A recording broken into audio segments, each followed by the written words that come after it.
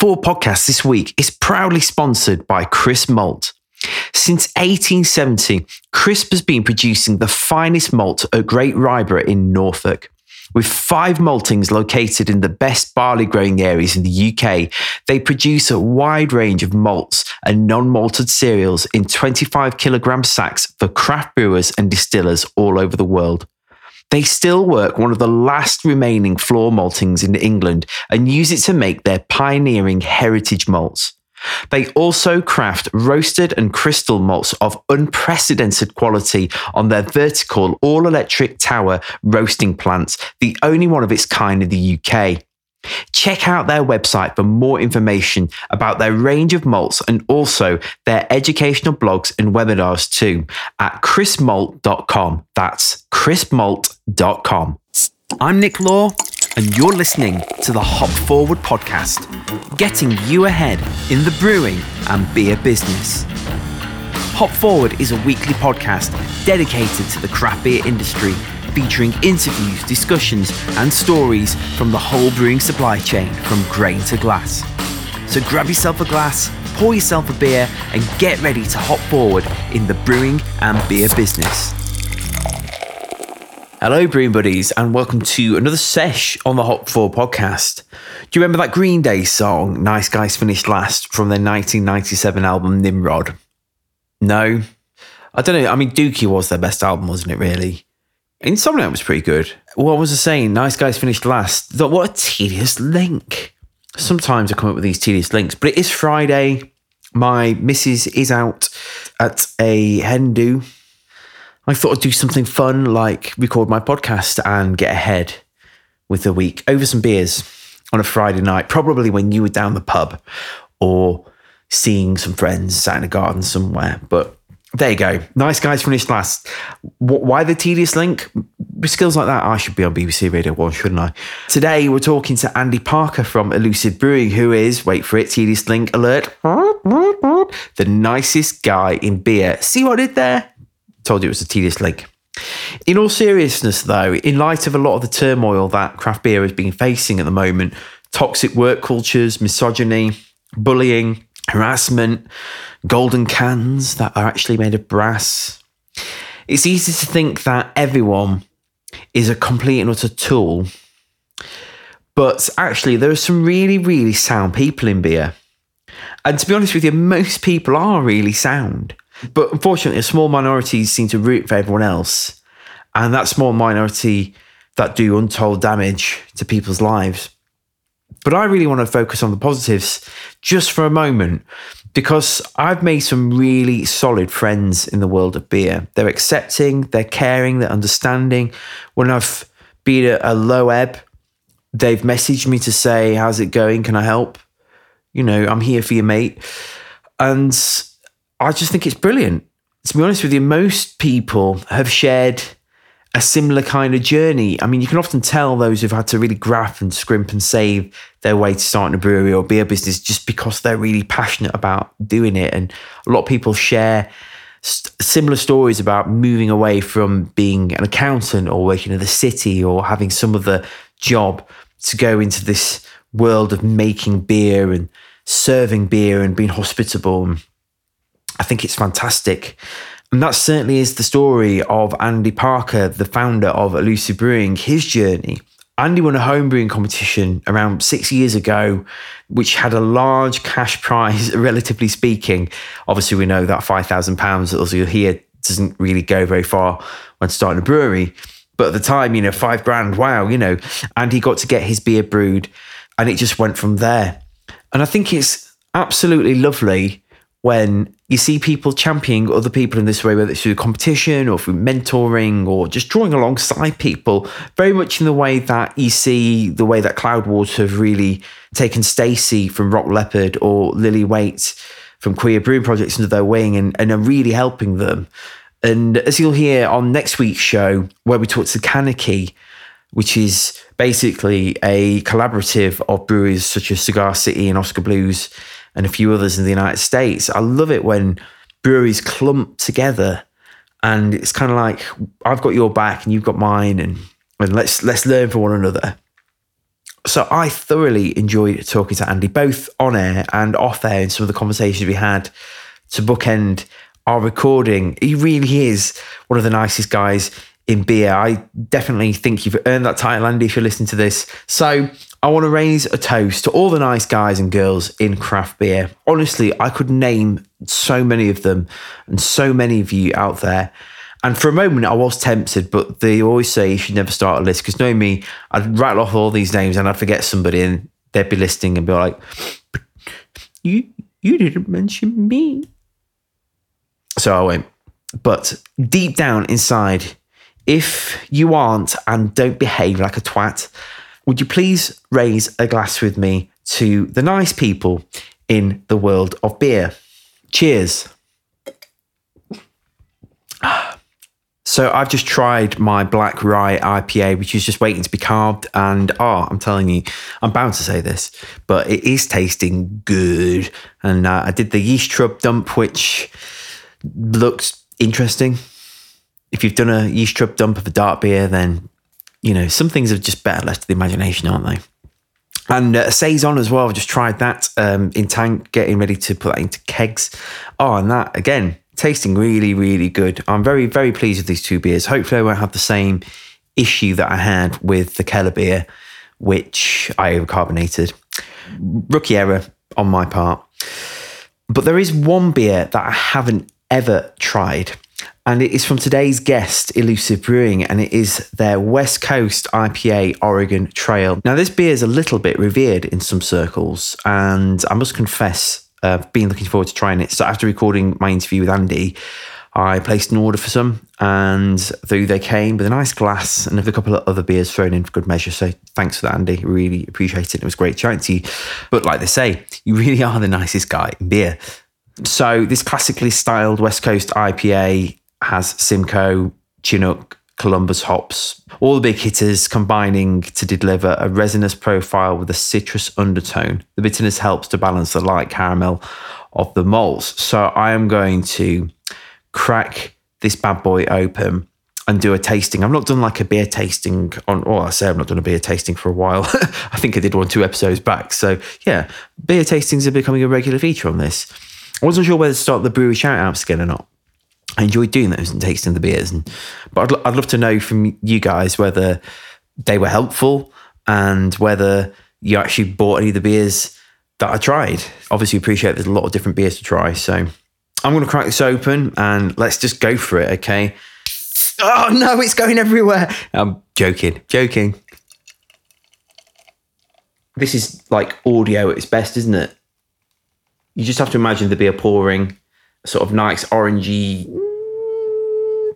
not quite orange, but not quite gold, somewhere in between hue, beautifully clear, with a massive head. So bottoms up, Elusive Brewing, Oregon Trail. That's crap, that. No, I'm joking. That's no, it's not crap at all. It's really good. That's an amazing beer. That is a really great beer. There's there is that bitterness at the end, but before you get that bitterness, you get like almost like an orange apricot kind of flavour coming through. Yeah, it's deep and sticky is how I would describe that. Do you know, with description skills like that, I'm surprised that I haven't been on the judging panel for the World Beer Awards. Okay, I might not be a sommelier or cicerone, but like deep and sticky, come on. It's got a really big, chewy mouthfeel. It's not overly bitter though. It's not like, although I say that, right at the end you get, just right in the back of your palate, that bitterness comes through.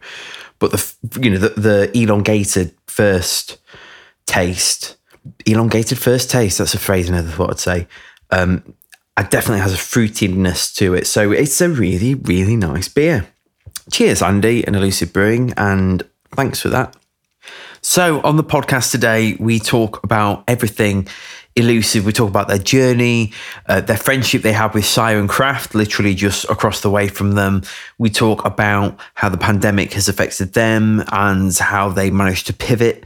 If you've seen Friends, you know what I'm talking about. and how they managed to pivot. And we share about their collaborations that they've done to celebrate their 5th birthday and just share their journey. I always think it's massively encouraging to hear other brewers' journeys, particularly when you're on your own journey and think, oh yeah, I relate to that, or oh, I'm not mad, or whatever it is you think. So if you've never tried their beers, do check them out. They're fantastic beers. Obviously, I've just had Oregon Trail. I tried Spellbinder earlier, which is their coffee porter, 6%, which was really smooth and had that lovely coffee flavour without some of the acidity sometimes you get from coffee-infused beers. Just really, really delightful beers. So make sure you check them out, maybe even to accompany this episode. But before you do, it's time, as usual, to pour another pint-sized Necessary Blur. If you like the Hop Forward podcast, then follow us on all the socials at Hop Forward Beers.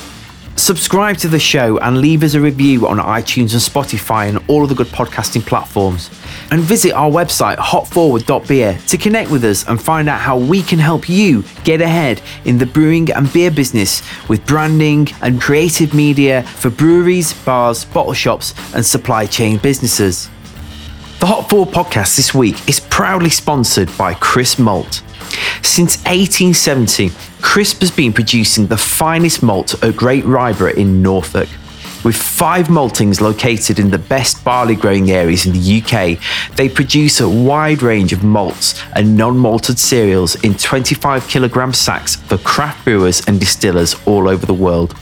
They still work one of the last remaining floor maltings in England and use it to make their pioneering heritage malts. They also craft roasted and crystal malts of unprecedented quality on their vertical all-electric tower roasting plant, the only one of its kind in the UK. Check out their website for more information about their range of malts and also their educational blogs and webinars too at crispmalt.com. That's crispmalt.com.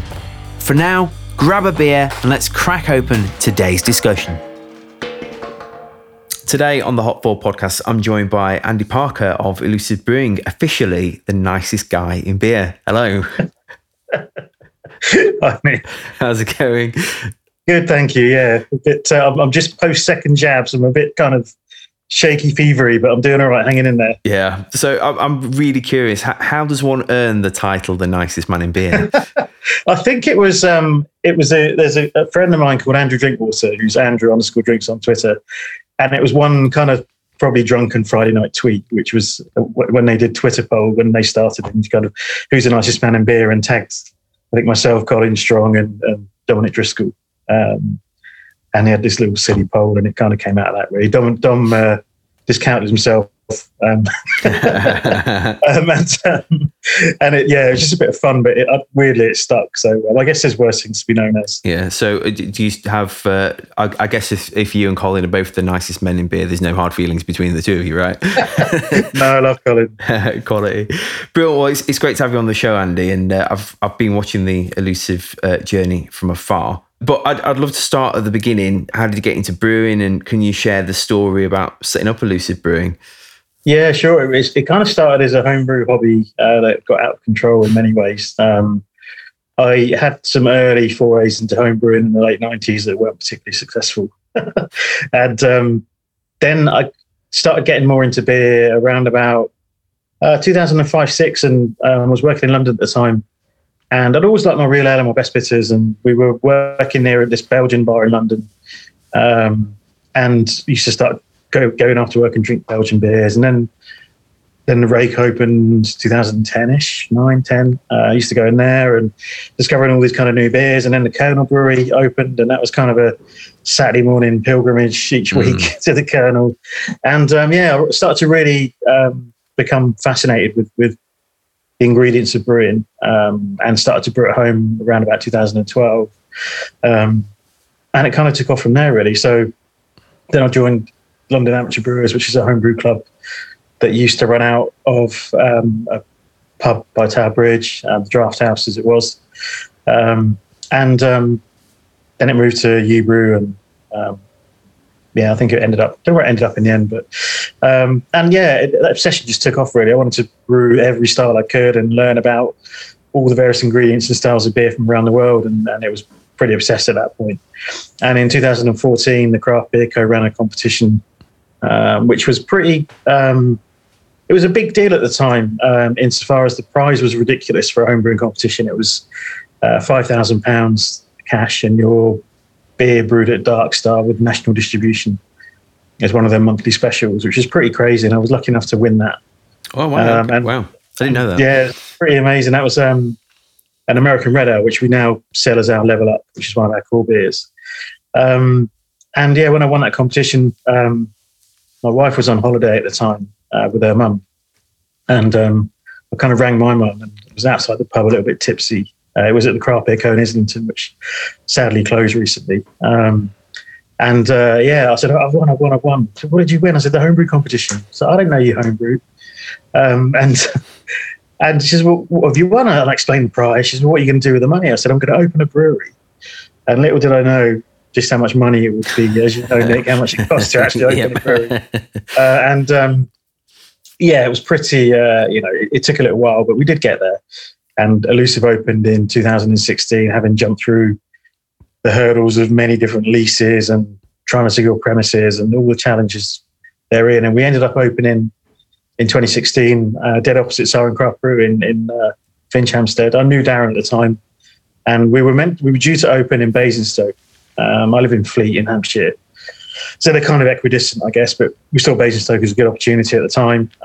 There was one other brewery over there, big commuter town, lots of footfall, but sadly we couldn't secure the lease, so it fell through. And I saw the units in Finchampstead, and I spoke to Darren and said, Darren, would you mind if we set up on your doorstep? And he was like, no, it's in the middle of nowhere. If there's more than one thing out here, we're more likely to get people out. So, go for it. And anything you need from us, let me know. And he's been true to his word from day one. Wow. So you're still neighbours now?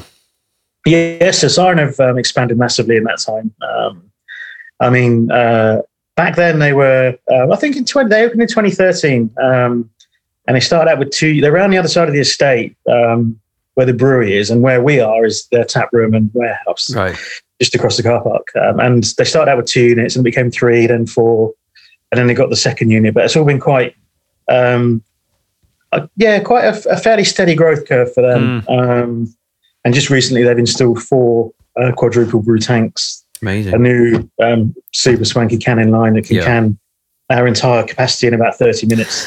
And they're on a trajectory really of really stable growth. So are there other food businesses around there that have set up as well, like pizza places and that kind of thing? There's actually there's an American candy place that we've been trying to get to open.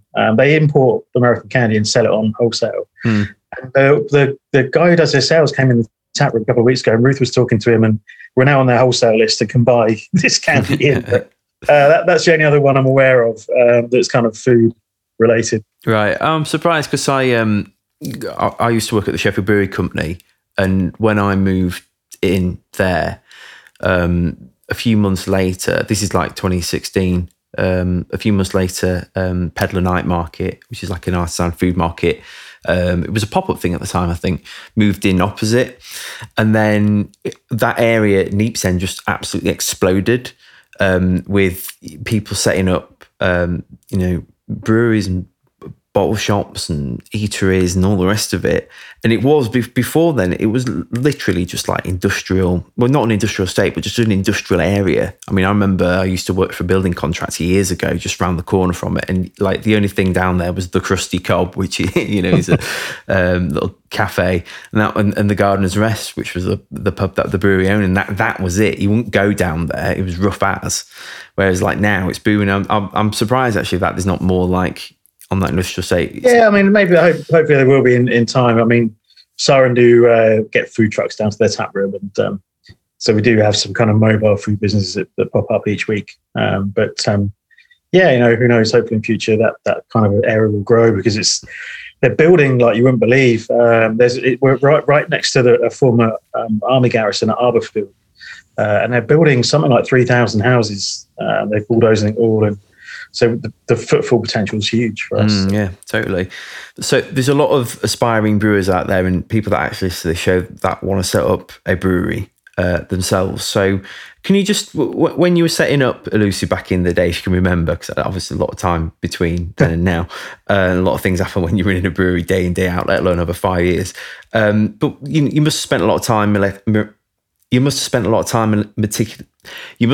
time meticulously planning the brewery back then in those early days. I guess two questions, like for anyone listening to this now that's thinking, oh, I want to set up a brewery or expand my brewery or look to grow. What considerations should they make when they're putting those plans together? And how would you say that your plans for Elusive differed now from what you originally set out to achieve? There's a lot of ways in which I could answer that. I think to tackle the first bit, I think the advice I give, because of the journey I took and it being, I guess, well documented in that sense, I do get approached fairly often by people looking to start up. And I think the advice I always give is kind of develop your market before you brew your beer and have a plan. Don't just brew the beer and hope people will come. I think back in, talk about Sara in 2013 and a weird beer we worked really closely with back then, and there weren't many brewers around then, and there was definitely, and they won't mind me saying that it was definitely an easier path to market than there is now, when you've got some very, very large craft breweries that are owned by multinationals and producing insane amounts of beer. So I think, if you're starting up, like, figure out what your market is, engage with it early, and go and talk to your potential customers and bring them along with you as you kind of start that journey and start to, build the business and open the business, and also now more than ever, direct retail is really important, and having if it's not a tap room, some function from which you can sell beer directly to the public and become part of that kind of local community in the geography where you're based. Make your presence known to the people local and let them know you're their local brewery and come and see us. Because I think that's particularly over this past year, 18 months, in these pandemic times, that's been an absolute lifeline for us. And I think without that, we would have been in dire straits, to be honest. Yeah.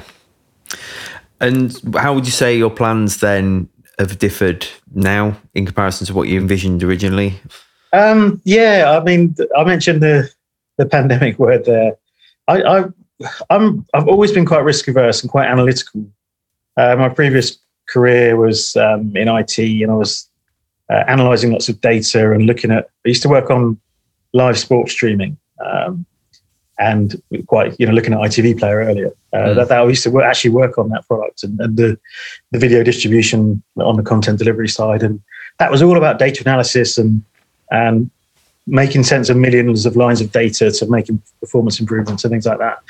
And that kind of, when I started out, I was very analytical and as a result, quite risk averse. And I set this really specific set of targets for our first year. And I got to the end of the first year, and Jane, my wife's like, well, how did you get on? I said, well, we hit all our targets. And she was like, well, what's next? I'm like, what do you mean? And then from then we kind of, bumbled along a bit. We added a couple more tanks and I hired a part-time brewer, and we kind of kept going for a bit. And then the pandemic came along, and I just hired a full-time brewer, Ricky, who's been with us just over a year now, but was furloughed for a chunk of that, because I was ready to push on in 2019, 2020, sorry, where's the time go?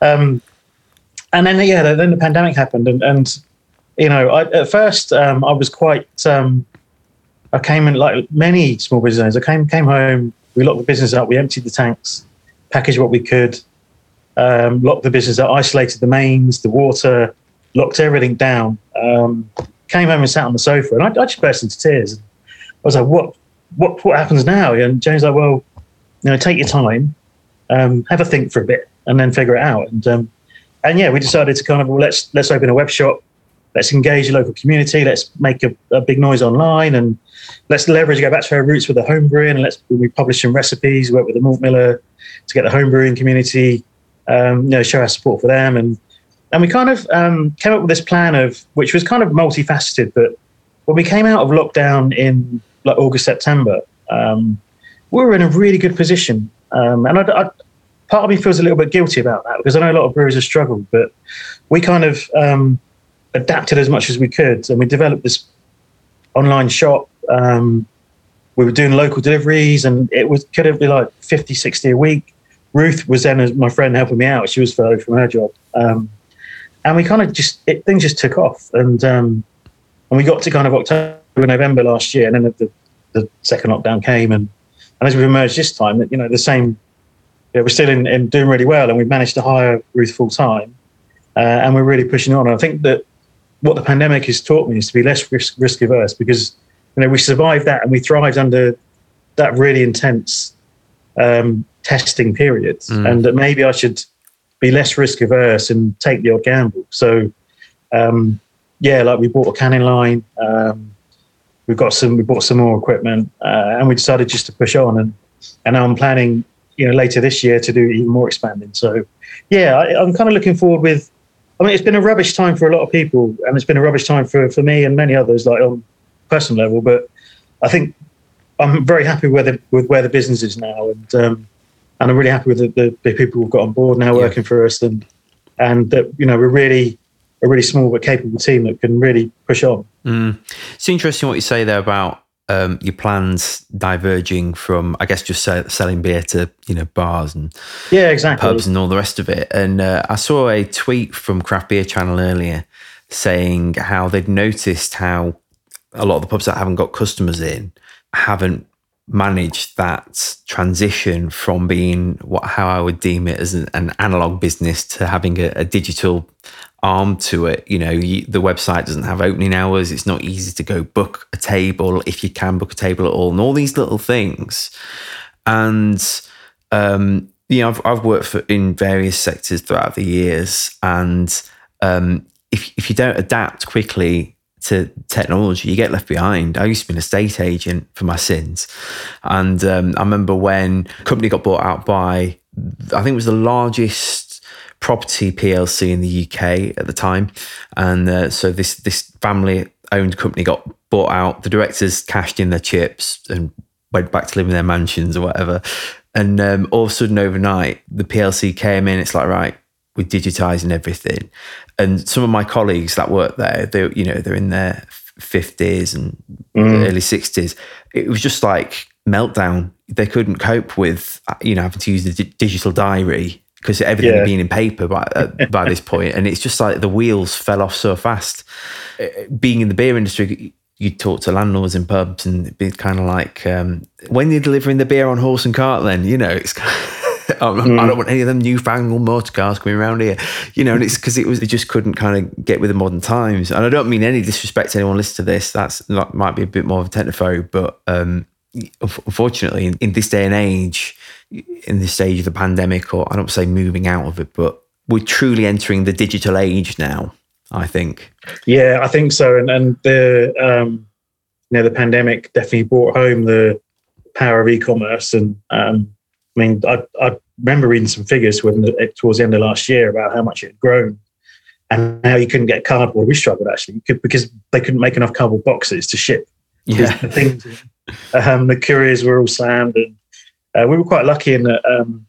That kind of first week of lockdown, Siren, Andy Nolan came over. He's their head of marketing, Siren, and he's like, anything you need. And Jason's their operations manager.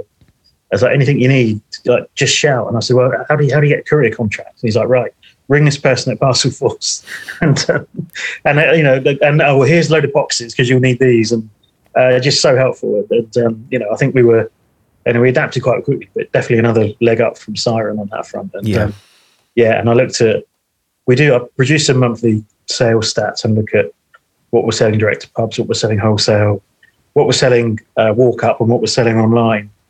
And seeing that grow as a percentage through last year, got to December last year when we were back in lockdown. Locally, we were tier 4, so we couldn't open.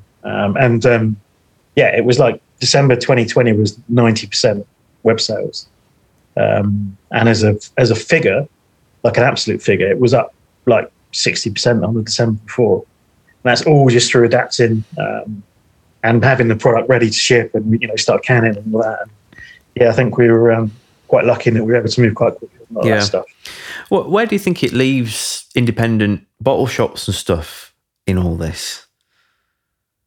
With web sales and all the rest so of it? Throughout the pandemic, we supplied anyone that wanted beer to trade for a small pack. We did our best to get it to them, and we were able to use our courier for that as well. So, and the local places that supported us along, we, if they wanted stock, it was there for them throughout. So it wasn't a case of trying to cut them off and look after ourselves. It was trying to find that right balance. And we to be honest, I didn't feel before the pandemic, we weren't really doing much small pack. We just opened the tap room at the end of 2019.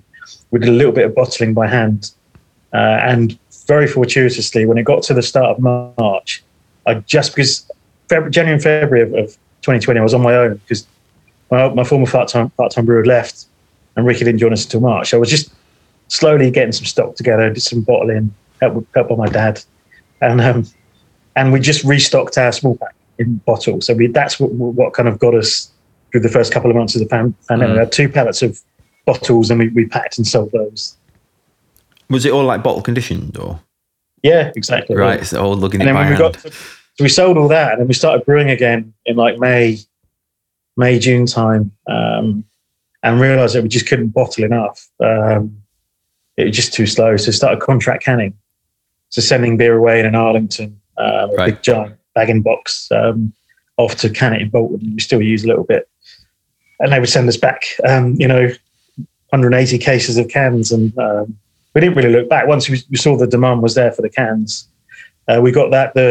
We were lucky enough to get a 10K small business grant, and I got a rates rebate because I managed to merge my 2 units, and they owed me some back rates, and I just spent it all on the canning line that we bought secondhand from Three Hills up in Northampton, and drove my van up to go and collect it, and they stuck it in the back for me, and I haven't really looked back on that front.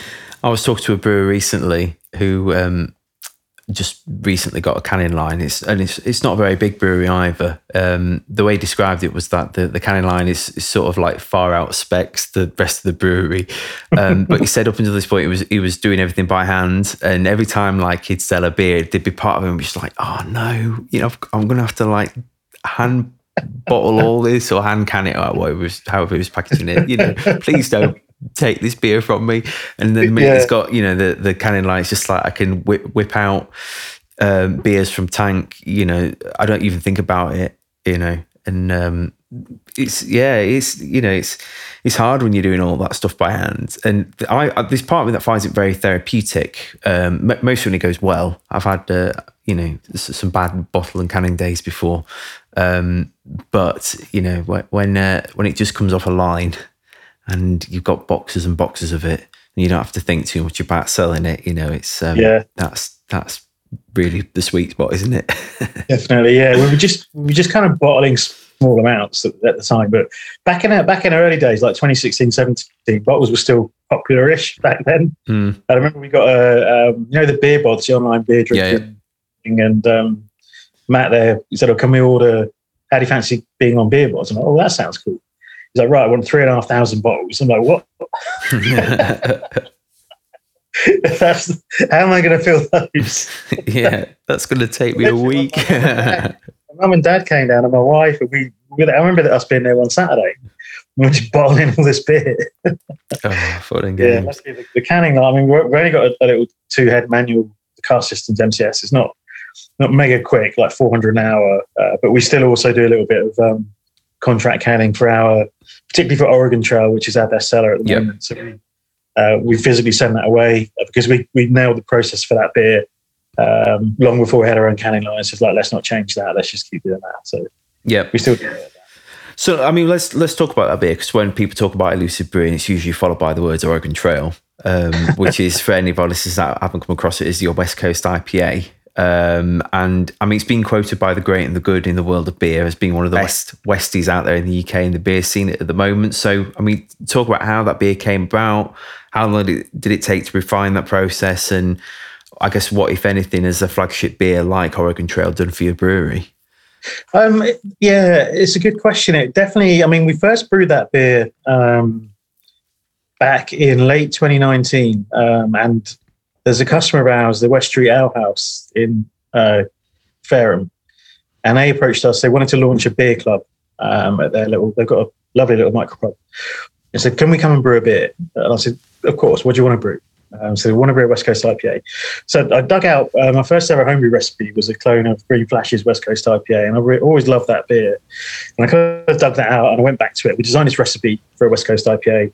And brewed it and we sold it. And then we got to when we started doing the contract canning, which was summer 2020, kind of in pandemic times. And we were, I was thinking, what do I want to do? So the first two we did, I was worried about DO and, all those kind of transfer troubles. So the first two we did were a coffee porter and our Kolsch style lager, thinking those are quite low risk on that side. So we figured the process out and we'll start with those two. And then they went fine. So we did the next two were a cloud we did with Vibrant Forest called Anomalous Materials, which is a New England Pale, and Oregon Trail. So I was thinking, we want to brew an IPA. Let's bring that one back. So brewed that one, put it into can. And we've now, I think we're on our fourth or fifth Arlington we've sent off to can it. And yeah, it's kind of, I think it caught a lot of people's attention when we put it out. And I think a lot of people asked about this beer and why I think it's been so successful. And I think at the time it was, people were sat in their gardens at home, couldn't go anywhere. And I think that beer was a bit of nostalgia. It was like IPAs used to be, kind of bitter, bright, kind of golden coloured, not straw coloured. And I think it kind of caught people's imagination a bit and just reminded them of when times were a bit better. That sounds a bit weird to say, but I haven't really looked. We've tweaked it a bit. We're trying to, because we send it off and we are transferring it into a giant bag-in-box. We've tweaked a few bits to try and get more aroma into it because it goes into tank at the other end and they scrub oxygen off it, which removes aroma. And we tinkered with that, using some extracts and some hop oils. And now I'm fairly happy with where that beer is. And we're quite lucky in that it's become a really good seller for us. And we get through a batch of cans in about 6 weeks, and we just have to keep that beer cycling and keep it on the brew schedule. Yeah. Luckily, it's dead simple hops and a simple grist, and it's just a classic West Coast IPA. It's nothing fancy about it, really. Yeah, I'm glad West Coast IPAs are making a bit more of a comeback.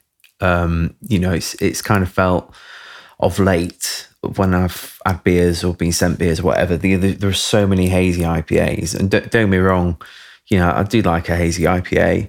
They're not my favourite type of IPA. The West Coast is my favourite type of IPA, and it's just that big resinous sticking flavour and the aroma you get with it. It's just it's great that they are making a comeback, but I'd still like to see more of them. Really, I was at the first beer festival in forever on Friday night at Twyford Beer Festival. It's a local charity beer festival that raises money for Orchid, which is a men's cancer charity. And they were able to run it this year. They went through all the hoops to get approval from the health authority. It was kind of in a field. And I was drinking Lovey Bond's 69 IPA. And I remember drinking that back in 2011, 12. And I was drinking that on Friday night, and it just took me right back. And it was, just that super, that Chinook Columbus, that sticky, dank resin thing.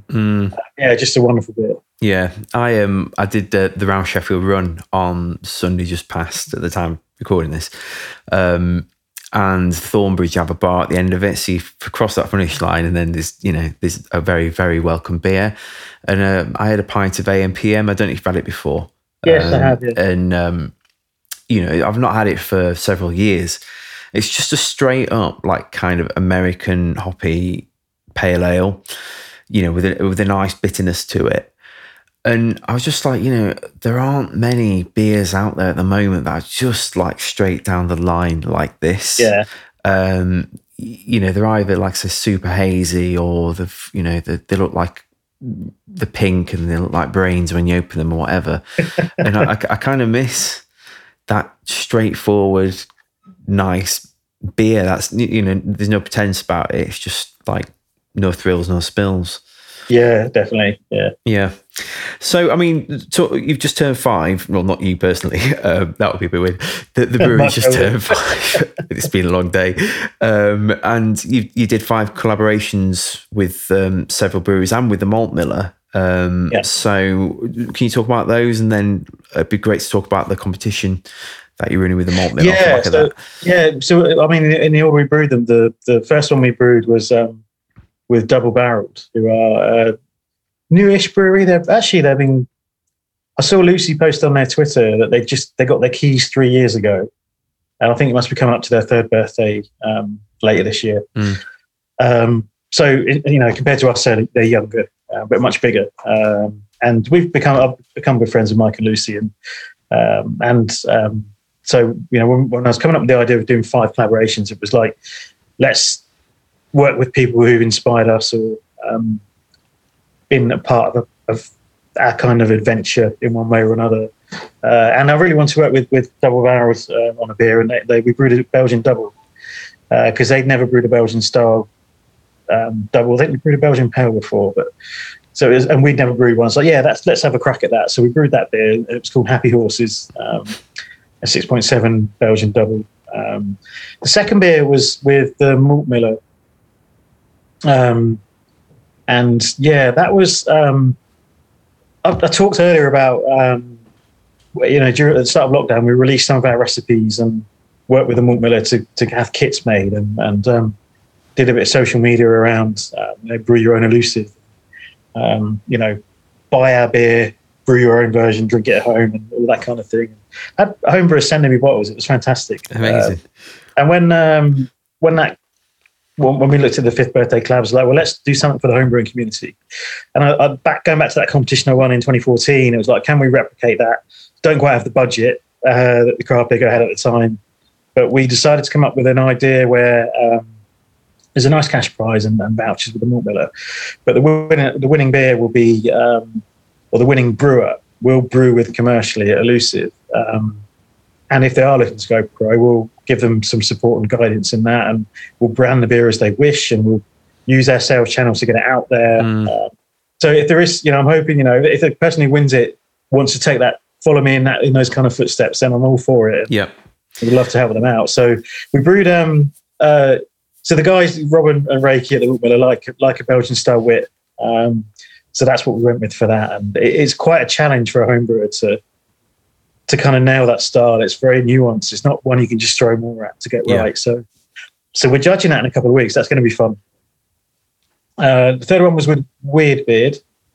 And that was, I really like a beer. Weird Beard are a big start of our journey. And when I was at London Amateur Brewers, Greg and Brian, the founders of Weird Beard, were members of the same club. And they went professional in 2013. And they brewed our first commercial beer for us, or as a collaboration. And the first Elusive branded beer was brewed there, and so it was a nice completing a circle, having them brew at ours as part of our 5th birthday. So we brewed they've got a beer called Follow the Worms, which was an agave kind of Mexican inspired stout. So we did a bit of a riff on that.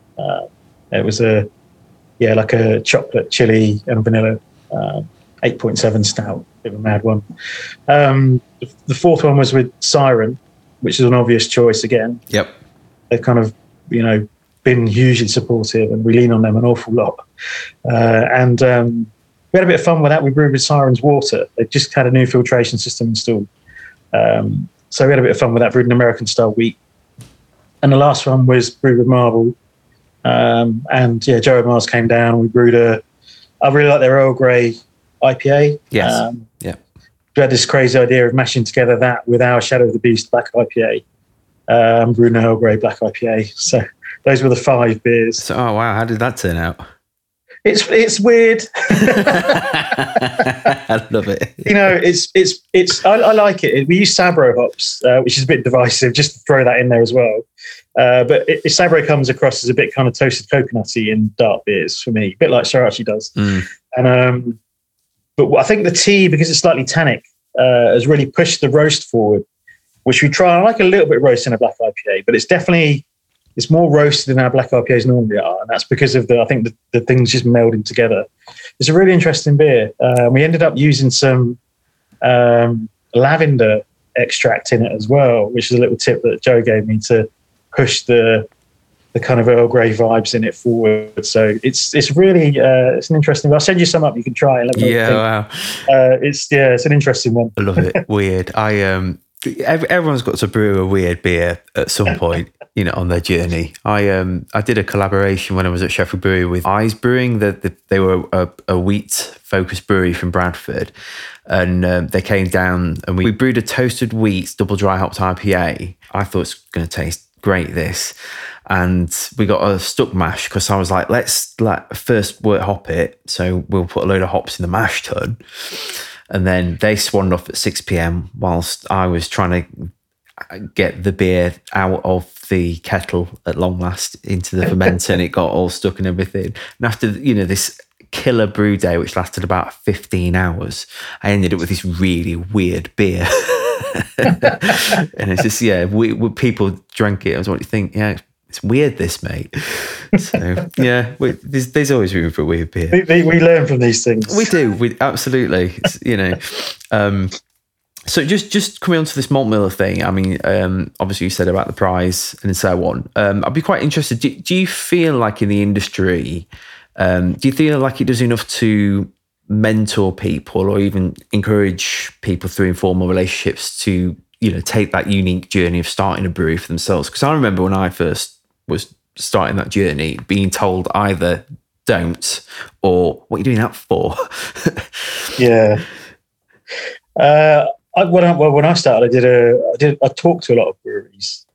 I went to see everybody local to us, and I'd met a lot of people in the industry and spoke to them. And I mentioned Greg and Brian at Weirdbeard and some others, and Greg shared all their business plan with me and all this kind of thing. I also did one of the Brew Lab courses, the 3-day one that was run at Wimbledon Brewery.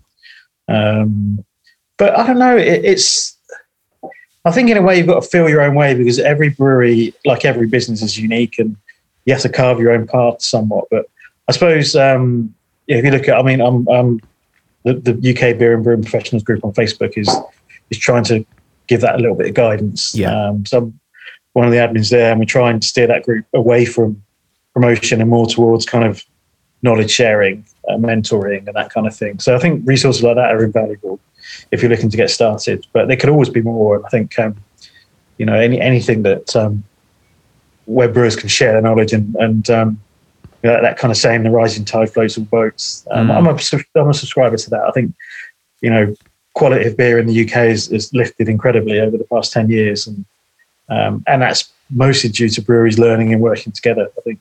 Yeah. I mean, that Facebook group, I know for me personally, twofold. That's one of the reasons I started the Hop Forward podcast.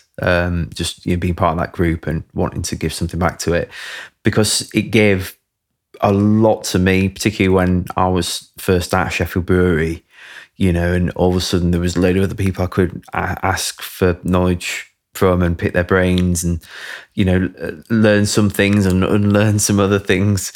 And if anyone's listened to this and they're not part of it, then definitely look that up on Facebook. It is a good group to be part of. Yeah, it's a great resource, definitely. Yeah.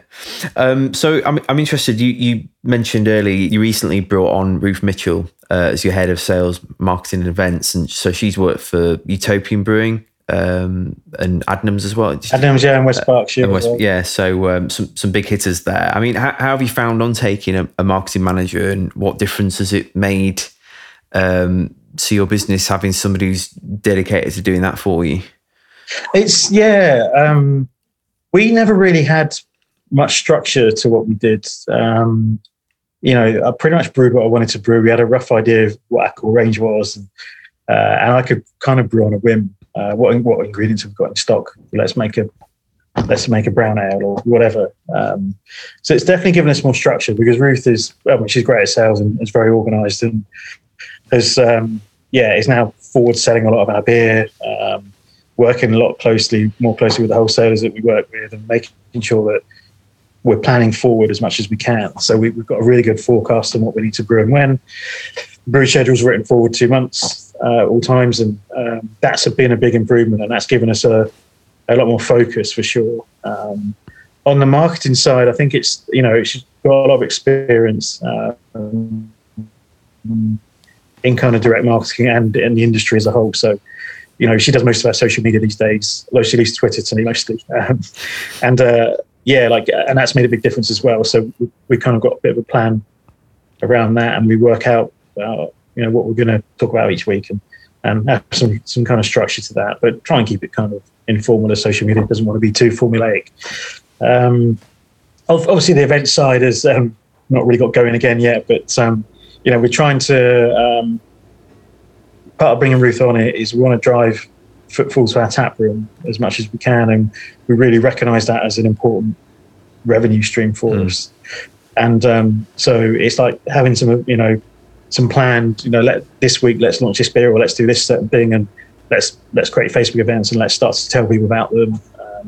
Whereas I never really did any of that before, mostly because I didn't have time. Yep. A lot of my social media was done at this time of night. We're recording at like 9:20 in the evening, and that was like my, this time when I sat on the sofa, like, right, I better tell people about this beer we're launching this week, and there was no structure to it. So we're definitely more organised now, and that's been a big help. Yeah, totally. And talk about your branding, because I mean that whole 8-bit look is really unique. It's amazing. I love it. I mean, where did that idea originate from? It goes back to that very first brew with Weirdbeard. So I did a beer which was a Nelson Sauvin Hop Saison. It's one of my first home brews, and Greg at Weirdbeard really liked it. And when they launched, they were doing a single hop series, and this was single hop series number 2. Nelson Sauvin was this beer, and he was all right. You need a brewery name. You need a logo. I'm like, what? So I spoke to my friend Kerry, who's a graphic designer, and he was like, well, what do you enjoy? What are you trying to draw out of me? What would be a good brand for us? And we talked about my love of video games, and he kind of ran with that really. And we ended up with this kind of nice 8-bit brand, which is, I think it's, there are other breweries around the world that have got kind of similar thing, but it's definitely, it's quite powerful insofar as when other breweries do something vaguely related, people tag us in the tweets. You go, oh, this looks like a Lucid Brew. So obviously people recognise that as being associated with us. So that's obviously, it's working as a brand. And plus we can have a lot of fun with it as well. I mean, we broadly, most of our beers are named after retro video games, but we can riff on that a bit. We always kind of stick to the 8-bit artwork. Yeah. You got any plans for making one called Alex Kidd in Wonderland? Or we get a lot of suggestions for video games. We went through a series of collabs that were named after rooms in Jet Set Willy 2. Oh wow! And it's quite funny because we because of the way we tweet about the brand, and we built up this little retro gaming following on Twitter, especially. And we there's the name of our new beer. We did one with Bruce Smith in Bury called Noman Looney. And so, that's that room in Jet Set Willy 2. I'm like, how do you know this? Wow, that's this is a game from 30 years ago, and somebody remembers it. That's some serious niching there, isn't it? Yeah. So just moving on to a slightly more somber topic. What do you make of the reckoning that's happening in the brewing industry at the moment? With allegations of bullying in the workplace and toxic cultures and sexual harassment. And I mean, how do you think breweries, employers, and consumers should address the issues? I think the first thing is to listen to them and understand them, because I think as an employer myself, it's like you try and do the best by your employees and make sure that everyone's happy and looked after. But I could be getting things wrong. So listen to your staff and people should listen to these allegations, and they should be kind of investigated if by those kind of that have been implicated in them. And I think it's good that these conversations are being had. If nothing else, it brings it to the forefront of the discussion, and hopefully those companies are listening and are addressing those issues with their culture. Because, we talk about craft beer being inclusive and being forward-looking and forward-thinking, but it's clear there's some issues that need addressing across the industry. And I hope that not just those that have been pulled out, but every company should be looking at the way they, their policies and the way they manage their staff, and the way people are looked after, making sure that people are free to discuss anything they're not happy with without any repercussions. And free to raise any issues or concerns they've got. That it's not. I've worked in some big multinational 50,000 employee companies, and they've got big HR departments that have that there. A lot of these small breweries don't even have anyone doing that HR function. They don't really know how to deal with this stuff, and they don't even think about it maybe. So hopefully it's at least got people thinking about, and brewery owners and and across the whole industry, got people thinking about how to look after people better and how to be better employers. There's a lot of pressure on business owners, and I'm not excusing anyone of anything when I say this by any stretch, but just coming back to something we were saying before we hit record earlier, like there's a lot of pressure on business owners to spin a lot of plates all at once, and I think it's very easy to say things out of turn sometimes. But if you don't know your employees well or take the time to listen to them, you don't know what is going through their head or what their background is and what their trigger points are. So whereas you might behave in a certain way and think nothing of it, somebody might be either offended or upset that you behave that way, partly because you're unaware of how you've behaved, but partly as well because of their own perceptions of other people's behaviour, and it's it's a very tricky dynamic to be in, I think. Yeah, I agree, and I think in previous roles I've been a people manager and a department manager, and I worked for a big IT firm that trained me as a manager, and I did kind of courses, and you learn to listen and you learn to talk to people and spot when things aren't going well. But I think it's been, having now started my own business, and we've been going 5 years, it's really easy to, when things don't go well, to take it personally and to in your head you're like, well, that person's not done what I asked, and it's because they don't care, they're not listening, and rather than just taking that step back and go, well, actually, back when I was trained as a manager, it's like, well, maybe I'm not phrasing it in a way that is right for that person. How can I help them understand what I want from them, and make it clear to them, and write it down, and the old SMART objectives thing, and try and manage people the way I was taught to, amidst that kind of pressure of running a business. Yeah, and it's easy just to kind of snap and I'm quite a calm person, but it's I can see, to your point, where things can go awry sometimes. But I think again it's back to taking that deep breath and spotting them, and looking to be the best employers we can be, and craft beer is growing, and it's definitely more fledgling compared to some of these big IT firms for sure. But it's not to say we can't be a lot more mature in our approach to things, and be more culturally, mature is the right word. If you might not have an HR person, but at least have that kind of function where there's a process. If someone's not happy, there's a process they can follow. You can have a discussion, and there's no kind of, they're not scared to talk to you, or not, feel they can't raise something. Yeah, and that doesn't help anyone. I guess as well, and I don't think we, as a culture, particularly in the West, we do this very well. Is sometimes we need to hold your hands up, say, I'm sorry. I'm really sorry I got that wrong. And there's often it's a blame culture, isn't it? And it's like the whole compensation culture and all the rest of it, rather than just, I had a incident with an employer once where they treated me like really badly and said some really harsh things, and I think it was a in the heat of the moment type of thing, but it ended my time working there like really quite traumatically and badly. 2 words would have helped that transition. I'm sorry, Yeah. But it was never said, and then it's you leave a place with a bitter taste in your mouth, and and you can sort of see why people feel aggrieved by it, because those 2 words can make a massive difference if you're willing to acknowledge that you've wronged somebody or you've behaved in a wrong way. And definitely, yeah. And I think as part of this kind of the reckoning, as you described it, it's like a lot of it is recognizing it and acknowledging it, because until you do that, you can't really address it. Unless you recognise it as a problem, even if it takes someone to tell you this happened at your business, you need to deal with this. Then that's the first part of fixing things. Yeah, totally. So, I mean, kind of off the back of that, but looking a bit wider, where do you think the beer industry is heading over the next few years? It's still evolving, isn't it? And I think, we talked about the pandemic, and as businesses, we've learned a lot from that. And that's given opportunity for some and has caused a lot of pressure for others. And adaptability was the key thing, wasn't it? As we talked about. But I think as a whole, people talk about there's a squeeze coming.